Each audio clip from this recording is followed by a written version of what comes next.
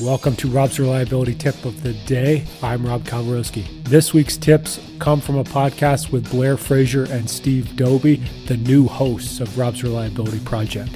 If you haven't yet, go to robsreliability.com for any maintenance and reliability consulting. And here's today's tip. I mean, that's, over the 100 and something episodes, right? Like a lot of, I usually ask a question along the lines of what do you see in industry and what's the biggest problem, or that type of question. And so many of the answers have been basically that same thing.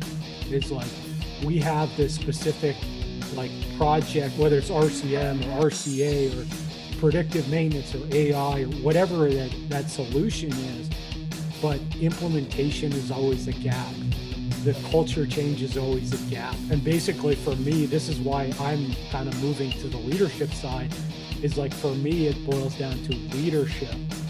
And I think this is something that we see just pervasive across all industry, regardless, manufacturing, mining, oil and gas, it doesn't really matter. It's that specific item there is, as long as we still have people operating, maintaining, making decisions, that's the piece that's really holding us back. Because Blair, you said it, right? It was 1968 or something, if I remember right. RCM was published. We're in 2020 right now, and yet we're still not seeing reliability success.